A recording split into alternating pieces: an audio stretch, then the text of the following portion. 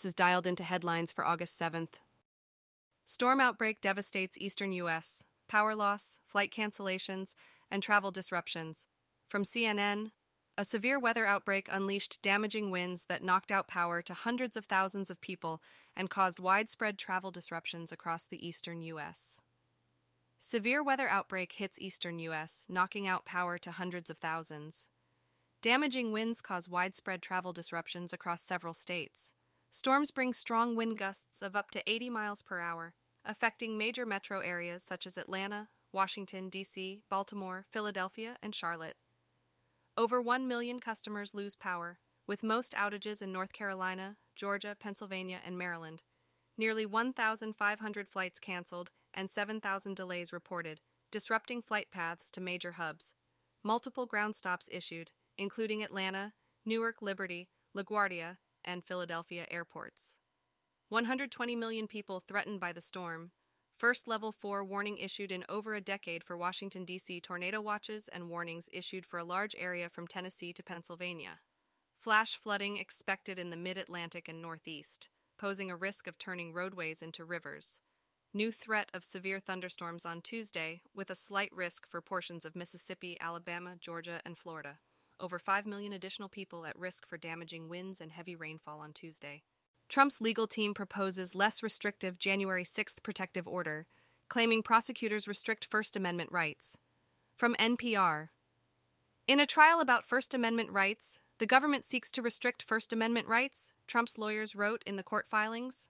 Former President Donald Trump's legal team has proposed less restrictive rules for a protective order in the January 6th criminal case against him.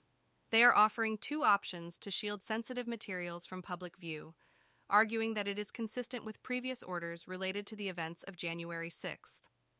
Trump's lawyers also claim that prosecutors are politically motivated and trying to restrict his First Amendment rights.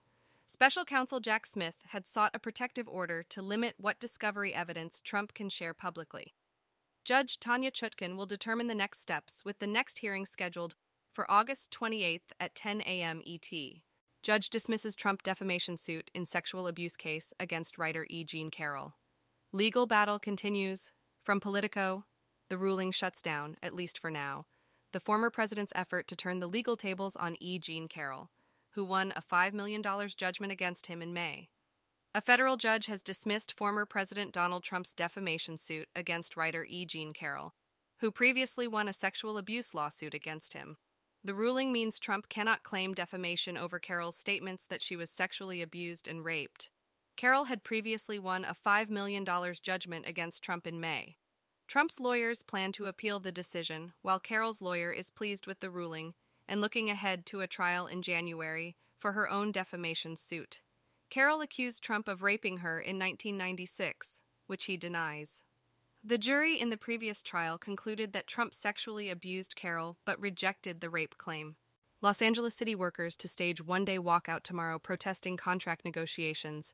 First strike action in 40 years. Union demands fair bargaining process. From Deadline. Amid the ongoing SAG-AFTRA and WGA strikes, more than 11,000 Los Angeles city workers are initiating a one-day walkout throughout the city tomorrow to protest contract negotiations between Union of Los Angeles city workers are set to initiate a one-day walkout tomorrow, protesting contract negotiations between union officials and city leaders. This will be the first strike action in over 40 years, with more than 11,000 employees, including sanitation workers and engineers, represented by SEIU Local 721, participating. The workers plan to picket for 24 hours outside City Hall, Los Angeles International Airport, and other locations.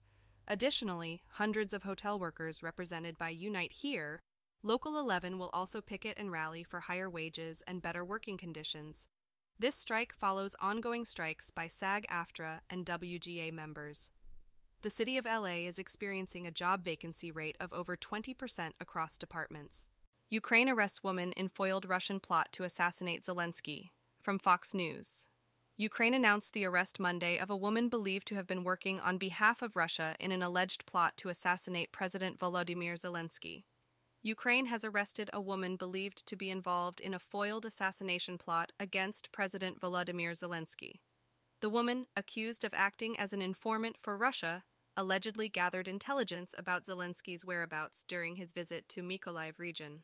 Ukrainian intelligence services uncovered her criminal actions, aimed at aiding Russia in carrying out a new mass airstrike in the region. The woman could face up to 12 years in prison if found guilty of unauthorized dissemination of information about weapons ammunition in Ukraine. This is not the first time Zelenskyy has been targeted for assassination, having avoided 3 previous attempts.